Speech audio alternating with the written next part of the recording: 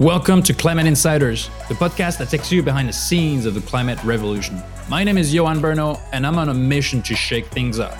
It is time we get serious and address this climate crisis. In each episode, I'll provide a platform for top climate thinkers, entrepreneurs, and investors to share their insights, innovations, and contrarian views.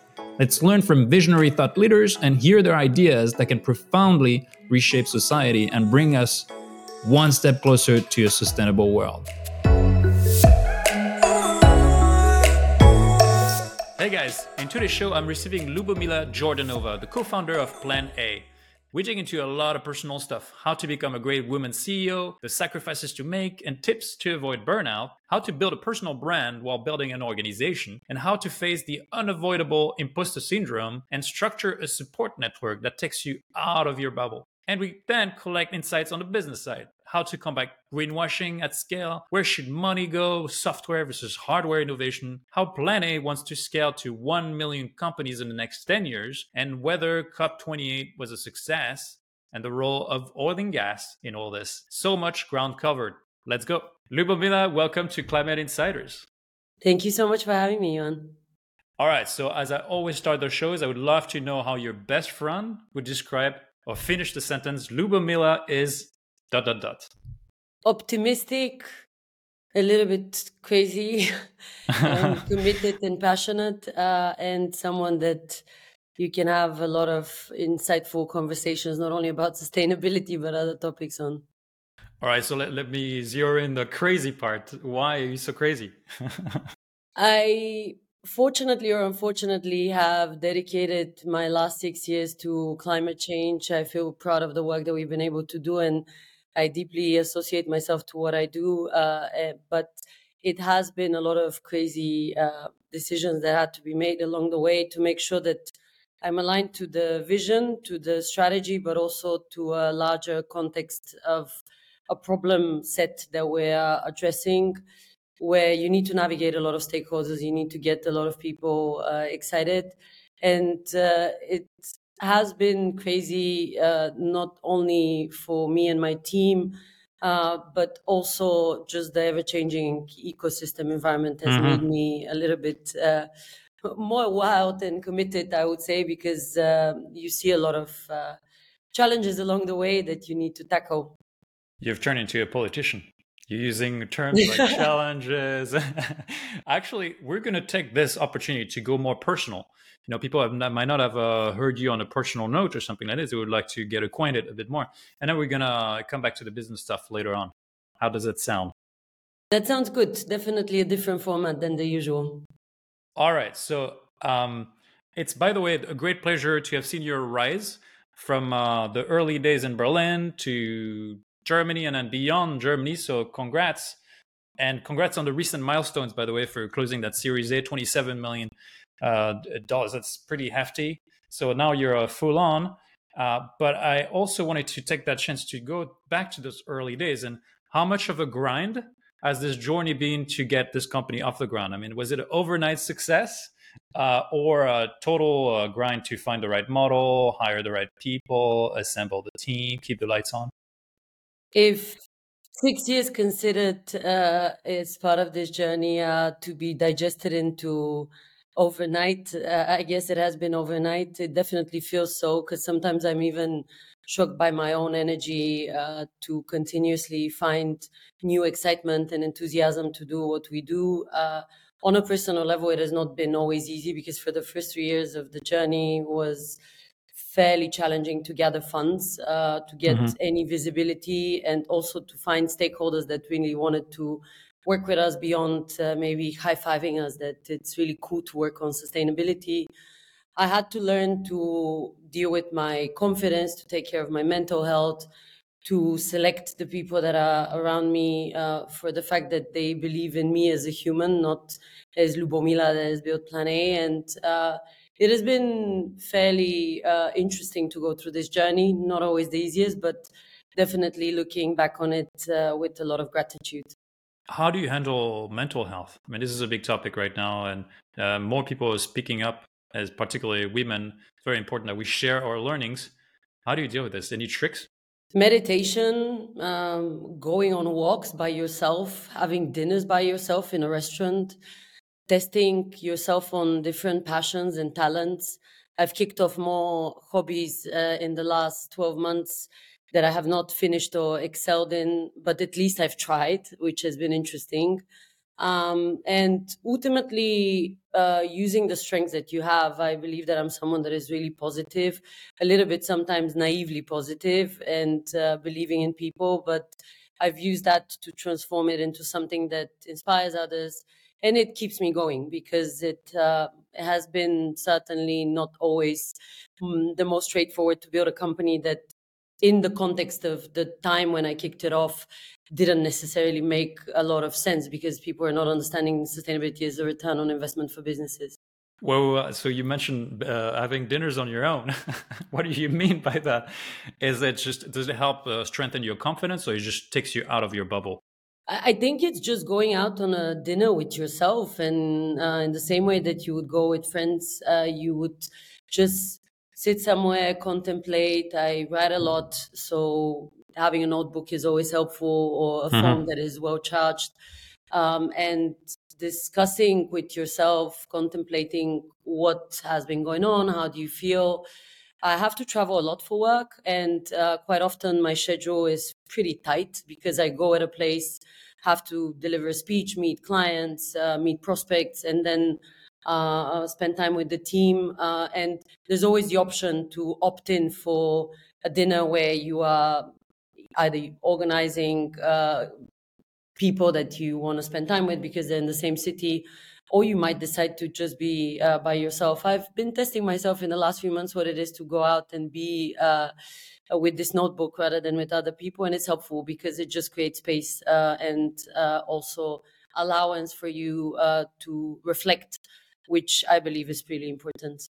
And by the way, so since you're scaling up the team and you're always surrounded by people, how much of an extrovert do you need to be to survive in this environment? I mean, is there any chance for introverted people to reach those levels? I recently had a conversation with another founder about this whole concept, and I think we're always battling between the two concepts. While maybe historically there's a lot of theories about someone being a defined extrovert or a defined introvert, I would consider myself somewhere in the middle, and I navigate between the two depending on the situation, but also on the sequence of situations that I've been in the last months.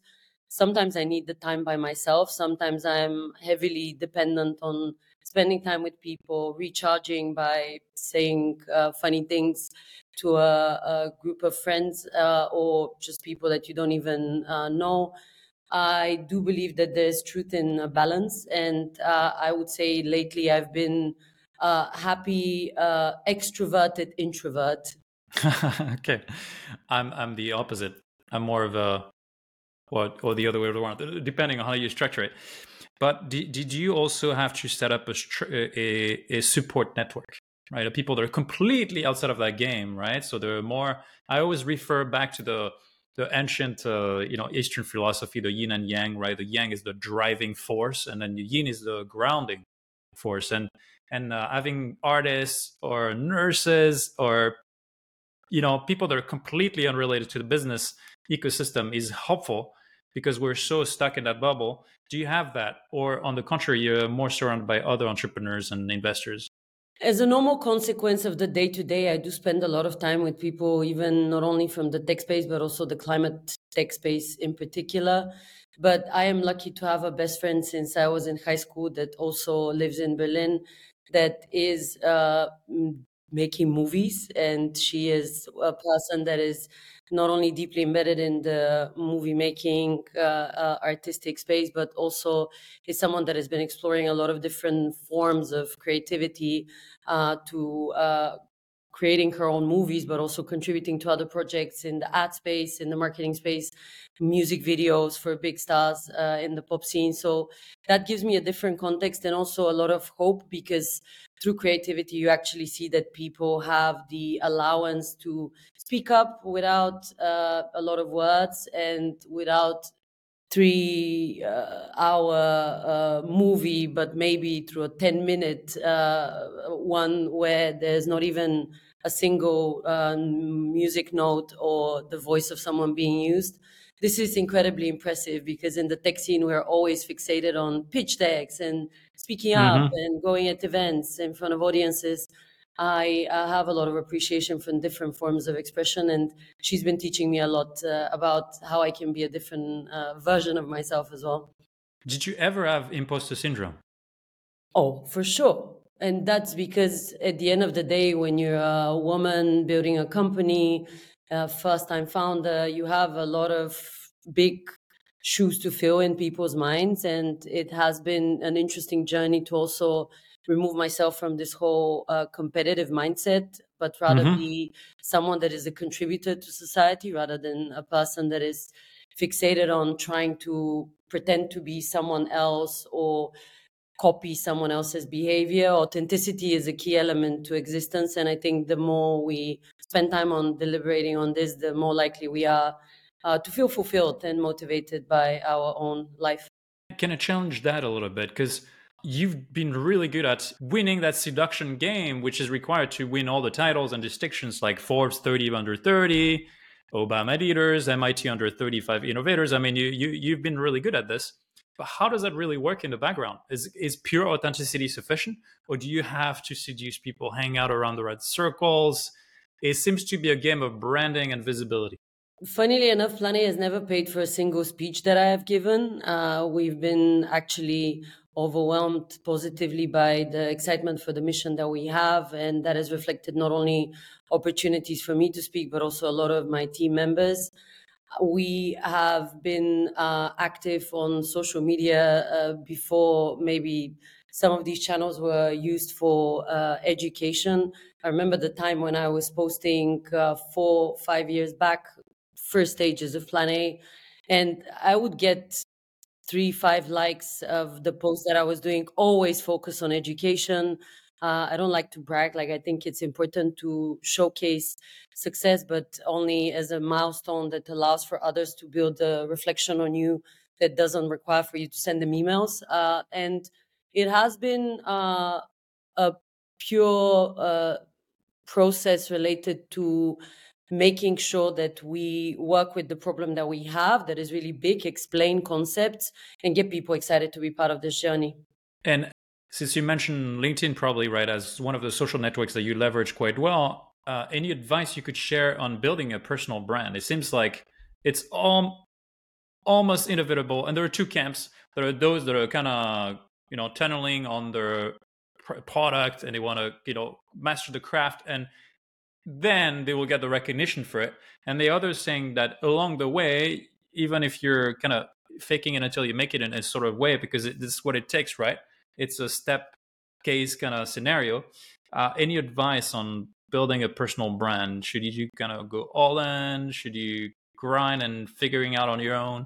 There's never been a recipe for success for me for this particular topic because there's never been a strategy behind it. The truth is, up until a few weeks ago, I was managing the marketing team in Plan A. We're now lucky to have an incredibly seasoned professional, Carol, that just joined us from LinkedIn, funnily enough. Mm-hmm. But the reality is that we have been over concerned as a company on education, and that has helped a lot. I believe that anyone that is looking into connecting the dots between their mission for their business to maybe reflection on them as a leader needs to understand that they come to this kind of network, be it LinkedIn or others, with specific know-how that others can benefit from. And this is the only way you can gain the possibility of others engaging. For us, this has been an incredibly inspiring channel to find not only talent, but also connect the dots between projects and support people, support communities, and also find companies that trust us and showcase why already companies are trusting us for a while. And so you started planning 6 years ago, but there's really been an acceleration on your presence at events, panels, speaking engagement. Was it a winning strategy? Is sort of trying to plant the flag in as many places as possible to be there and the voice? Did it pay off? I mean, clearly it did for you, but is it the winning strategy from a marketing perspective? I work against the clock, and that's really problematic because when you're fighting climate change, when you're supporting businesses to transform, when you want to make sure that they stay economically viable, you know that there's a timeline. And the legislation is one element to it, but just statistics about climate change are showing that we have 5 to 7 years really to fix things with a lot of power, a lot of capital, a lot of intensity, resources, and also intelligence related to decision makers being involved. I've not gone on stages to build my own brand, but really to be there to inspire people and excite people to go on this journey themselves. And we have been making sure that we stay relevant by never saying the same story, by always explaining the progression of this community, but also making sure that we connect the dots by others. It's never been about me. It's always been about the importance of the topic, the importance of economic stability, and how this connects sustainability and progress for humanity. So, has it been a strategy? I don't think so, because as I said, there's been very little resources up until a few years back for the company. We've just always been striving for stability of the economy and the prosperity of humanity, which pays off to the extent that one day we see climate change finish. At this point, we're not done yet. It's just one can't help but wonder how you're managing to juggle with all this, right? So be kind of the marketing head, being present everywhere. You say that you're hopping from one flight to the other, a conference to another. It's just a non-stop grind, and yet handling also the internal matters, right? Is the right how do you do all this? Did you hire someone, or did you have to assign someone internally to be the internal minister, and you're kind of the foreign minister? No possibility for a planet like that, because the truth is the growth has been mostly accelerated in the last 1.5 years. I have been an incredibly disciplined person for the last few years in terms of how I manage my time. I've been studying a lot of tactics, reading a lot of books about this, but also trusting my intuition when I know someone in the company needs my help. There's also a very solid operational excellence approach that I've developed. The juggling has been true to the extent that maybe people see on the outside that there's a lot of speaking at conferences, but I adore the most spending time with my team and making sure that they are empowered. They get the opportunity to learn from me, from the external engagements that we have. And I love spending time to another stakeholder that I believe is also internal, and that's our clients. It's so exciting to learn from companies that are going on this transformational journey, because they just teach you a lot that you can then use to teach others. Has it been always easy? Have I always been perfect in that? I don't think so. It did take, like, especially 2023 to become especially capable, because the juggling was really complex. Sometimes I've been in 3 to 4 cities within Germany within a week, or even going across Europe. We've been trying to make sure that we are kind of staying relevant, but I'm always getting to inbox zero, and this is something that I'm happy with. No Slack messages that are not responded to, as well as also no disengagement with the team, which allows me also to see talent develop and unfold. How do you avoid burnout with all this? I've questioned myself even in the last few days if I had in the last few months burnout, and I think I still cannot answer the question. I do definitely can feel at the end of the year that I want to take some time off. But the truth is, sleep, water, good food, time out walking, and also focusing on health on all levels has been super helpful. And going back to what I said earlier, time with good people in a nice community, also sometimes when needed in front of the notebook, helps a lot, because it has allowed me to see that I need to rely on others. Like, I'm in a team of 100 and plus people, and the company is not an extension of me. It's the job of every single one of us to contribute. So burnout is only possible if you're trying to overcompensate for someone else, maybe not delivering on their own work, or them not being empowered. So focusing on this bit probably allows for you to not demotivate yourself or lose energy.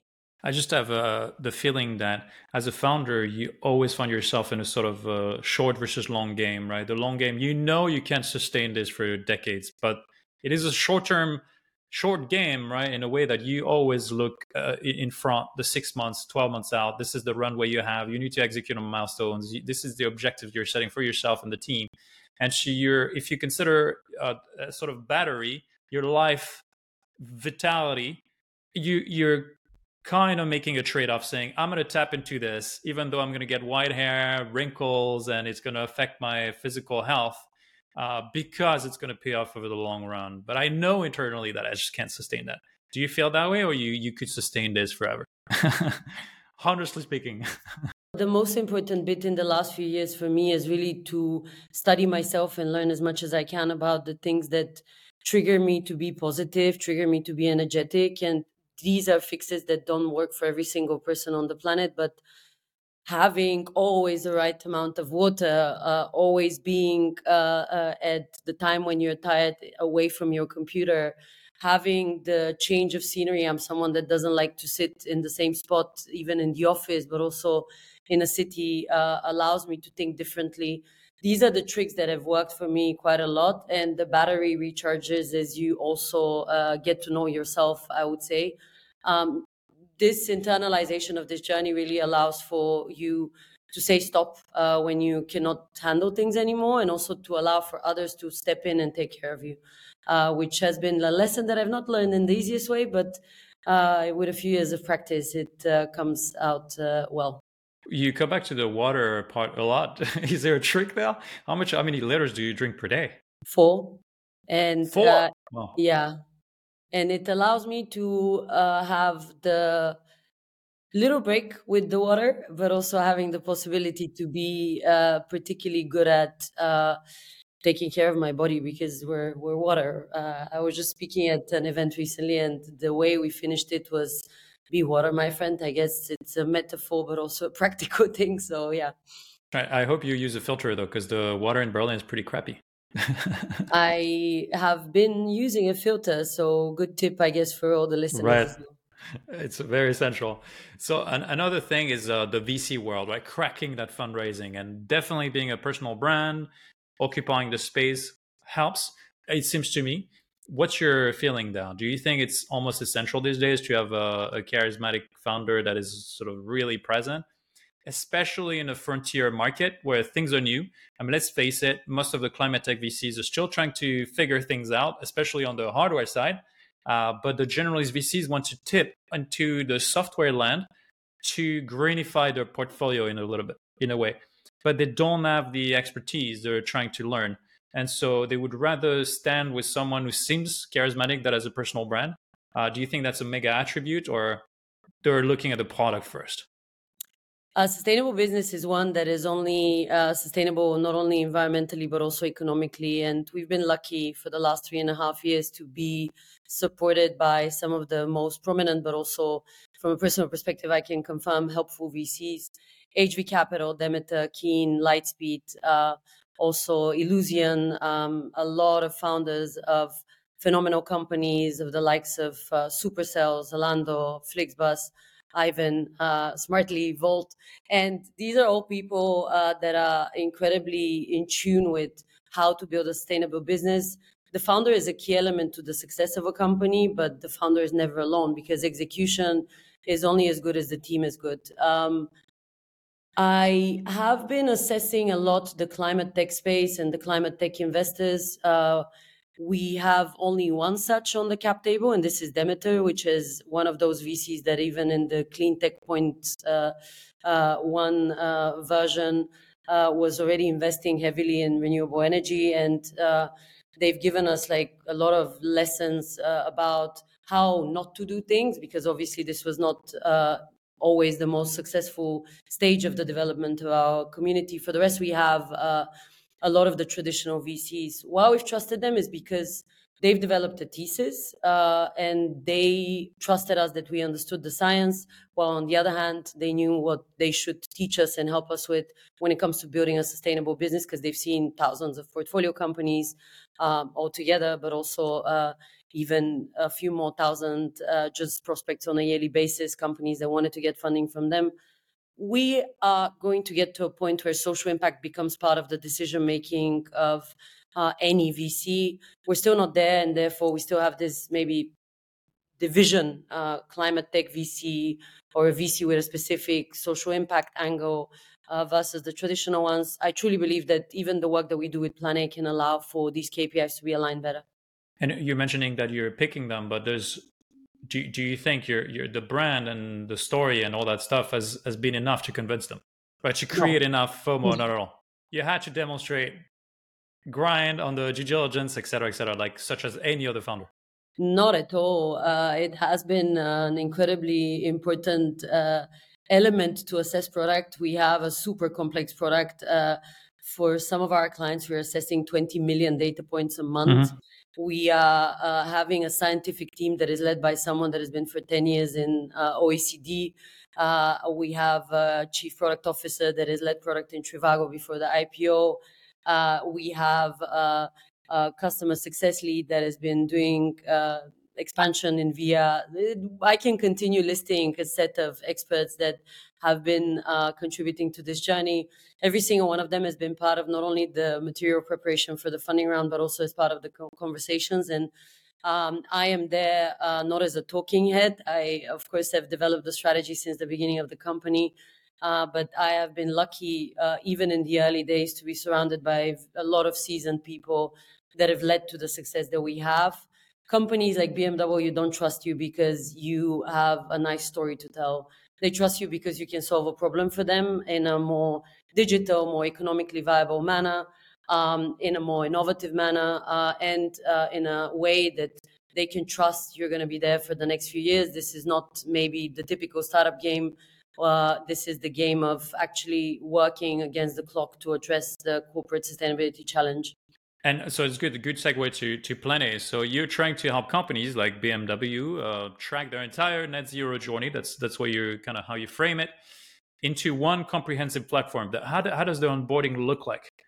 BMW comes to you, you plug into their system, and voila, boom, you get some report. No, it's a complex. You have to deal with all the stakeholders, suppliers to gather all the data. I'll use an example of an incredibly exciting client. This is a fashion company in Scandinavia called Gani. We've been working with them for the last 3.5 years. And the question, how do you onboard them, obviously has a different answer as we've scaled. From today's perspective, the Plan A product is a software as a service platform for decarbonization and policy tracking. We allow for businesses to stay compliant and align to that a set of targets that can be achieved with hundreds of recommendations that we give within the product. When you are a mid-sized company, onboarding normally is involving sustainability professionals, finance professionals. On the larger scale side, on the corporate side, clients like KFC, BMW, European Commission, you're talking about sometimes, in some cases, hundreds of people using the platform at the same time, which means as a first step, you need to align this journey and thinking around sustainability, around this educational piece, which is a critical element to our existence since the beginning. The example of Gani, I started with because they're one of the most impressive companies we've worked with from the commitment on decarbonization perspective. Why? Because when they came first to us, they actually only wanted to create a social impact report. This was the goal of this professional that was leading the efforts then. Since then, she has kicked off and led the sustainability efforts there. And even they now at the stage where they have a materials of the future department, which is incredibly exciting because you see how your contribution to the company, the use of the software, the engagement with our team can lead to this transformed thinking within the company itself. We have other examples like Chloe, for example, that I'm on the sustainability board there. This is a big fashion brand. They're part of a big family, and they have had a lot of effort and a lot of achievement on the social impact level, on the sustainability level. And this has also resulted in improvements even in their financial results, purely related to the fact that there has been an understanding that sustainability is a return on investment for businesses. Yeah, and can I be provocative in for a minute, or Always. find a bring up a spiky topic? Let's talk about greenwashing for a little bit, because you deal with corporates, right? And some corporates are notorious for venturing in the land of hiding stuff up, so that they make the story to their favor. So you, how do you deal with this when they come to you? They offer juicy contracts. They,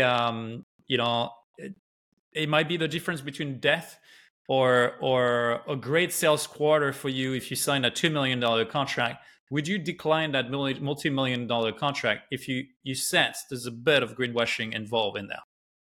We have been since day one with a big focus on science. The first full-time employee of Plan A was someone that was working in Potsdam Institute for Climate Impact Research. Since then, we've built a scientific board, which is of some of the most incredible professionals within the space, coming from banking, sustainable finance, but also the UN, other organizations like Climate Kick, also Jordan Project and Regen Intel.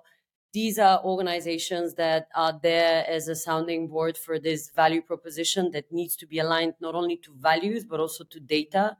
And with this in mind, we have been incredibly selective of how companies come to us. The starting point of a business is not one to be judged, because awareness is different across organizations and industries.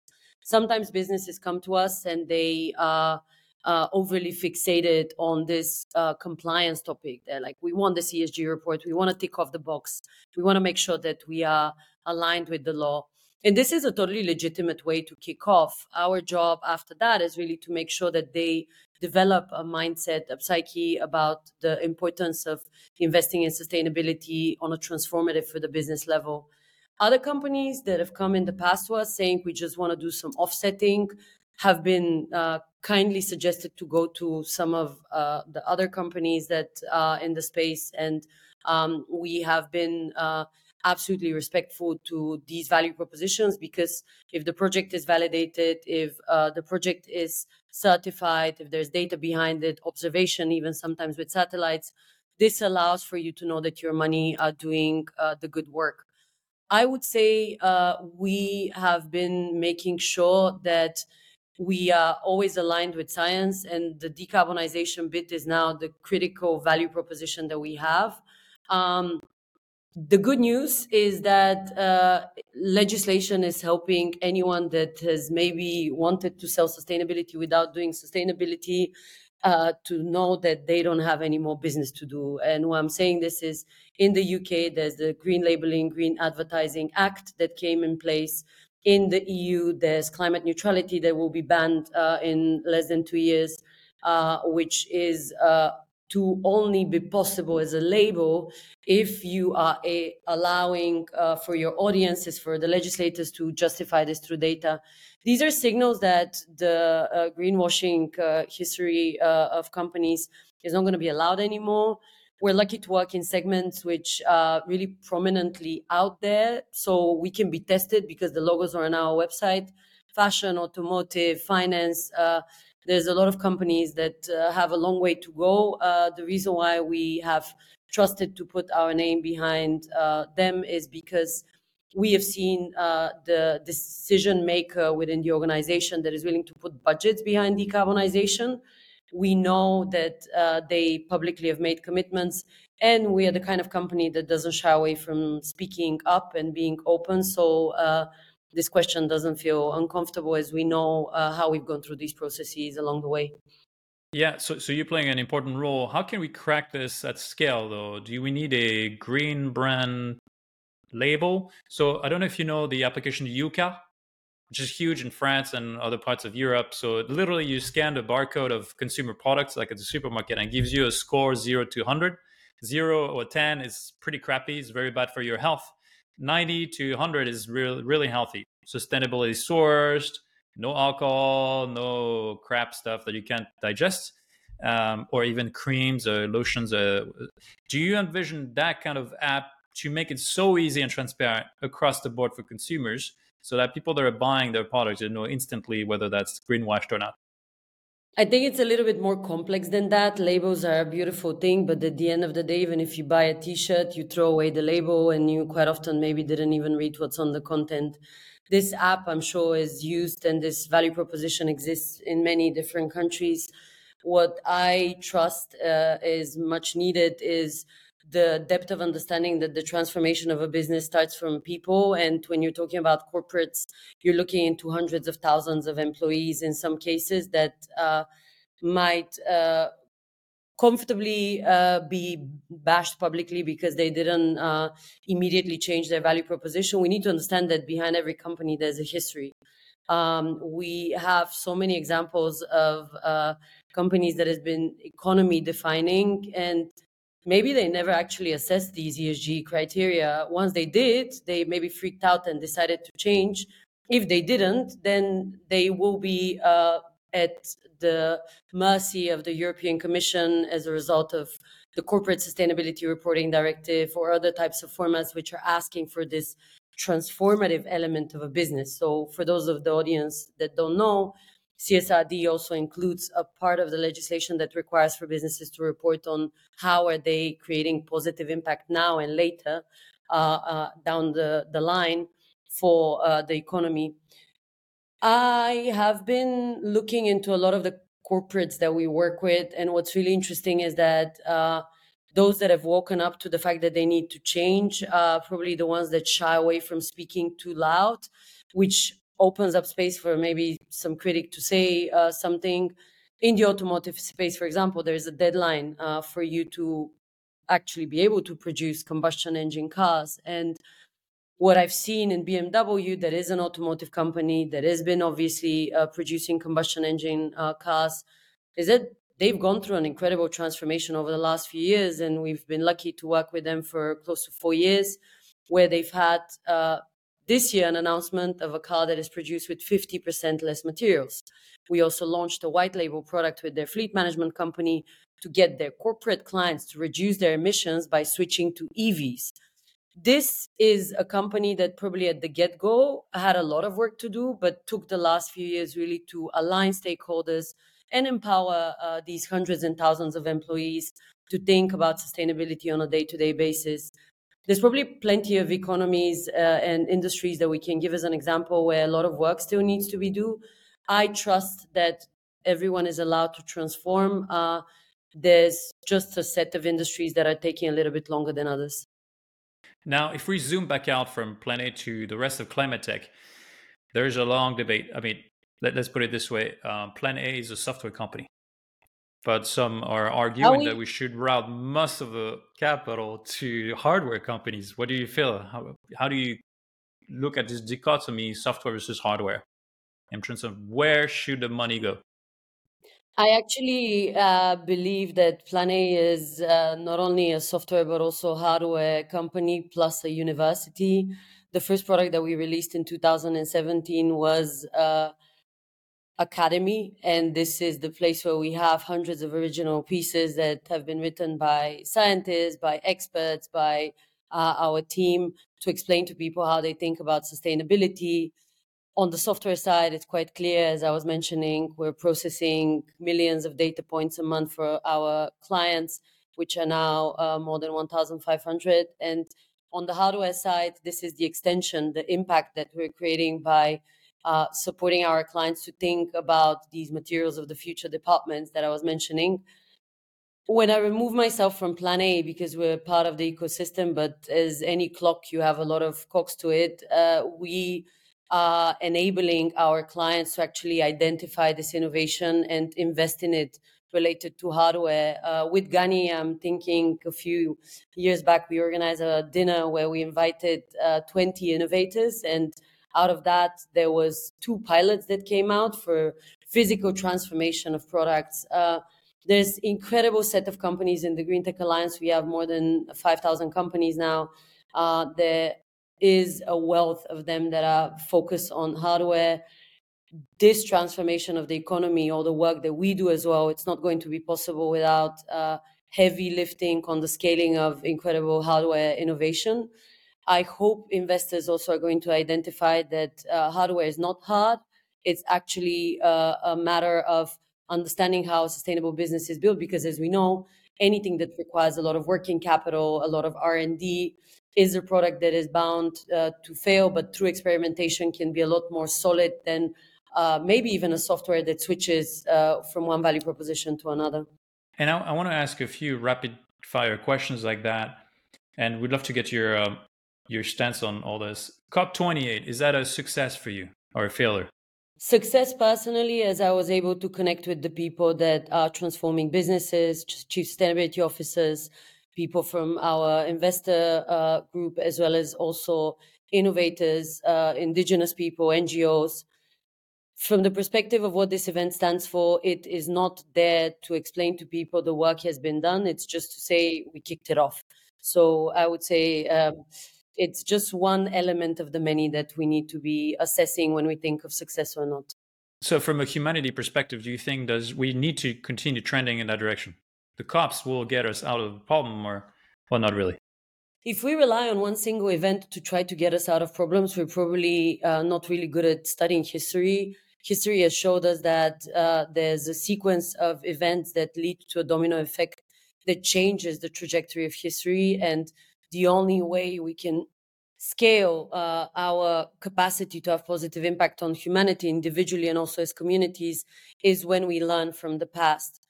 COP is an identifier in a timestamp, in a time period, which allows for you to know that we have done work, but also we've not finished it. Climate change is a really complex set of issues. It's not one single issue, and this needs to be unpacked.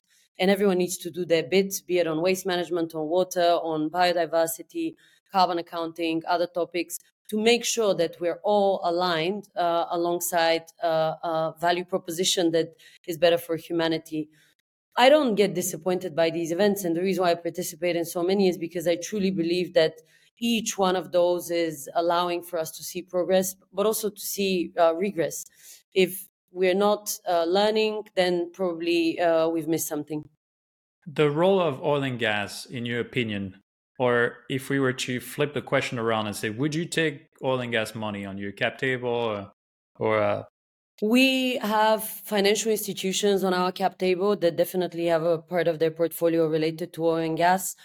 The reason why we started working with them is because they not only publicly, but also in the way that they've been working with us in the last 2 years, have validated through investment that they are funding decarbonization. And we act as a vehicle for this to be assessed, validated, certified, and then translated into financing that they would do. Oil and gas is an interesting industry because they have obviously horizontal contribution to the economy, because they are the reason why plastic exists. They're the reason why transportation, logistics exists. The biggest challenge that I have and why we don't work directly with oil and gas is because we have not seen significant amounts of investments in renewables as part of the portfolio of the investments that they're making. And while we've been confronted with opportunities to start working with them, I even think of a project where we were offered like a significant amount of money at a time when 7-digit deals did not exist on our balance sheet. We said kindly no, because they bluntly told us, we're just going to use your name and don't expect anything else to come out of that. And so that's kind of a sort of a Greenwashing 2.0 in a way, right? And what do you think of carbon offsets along the same lines, used at scale by airlines in particular? What do you think of those? Carbon offsets have gone through a big set of challenges in the last few years as an industry, because there's been a clear justification that when an industry is commoditized too early, there is maybe an opportunity for mismanagement of resources. I believe in offsets credits as long as there is clear data behind them. There's a way for you to track what has happened and for you to show a return on investment on this contribution to a community or contribution to solving a big scale problem or the scaling of renewable energy.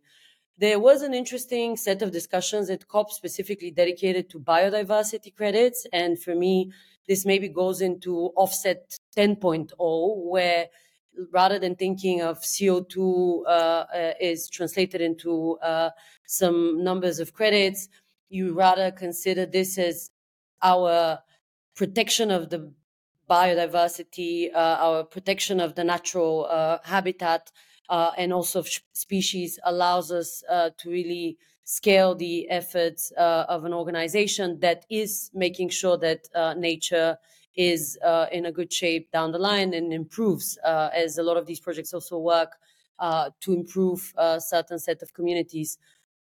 Carbon removals have obviously been growing a lot in prominence. We work with different sets of partners, and one that is also a Lightspeed portfolio company, Supercritical, is doing an incredible job. I would say the most important bit is when we talk about any kind of credits is really to fixate on three things: data, tracking and transparency along the way of the existence of the credit, and finally, longevity of the community contribution. How do we make sure that this is not a monoculture plantation of trees? How do we make sure that this is not a renewable energy park that is displacing people? These considerations are to me important, and this is how we've been also selecting partners along the way.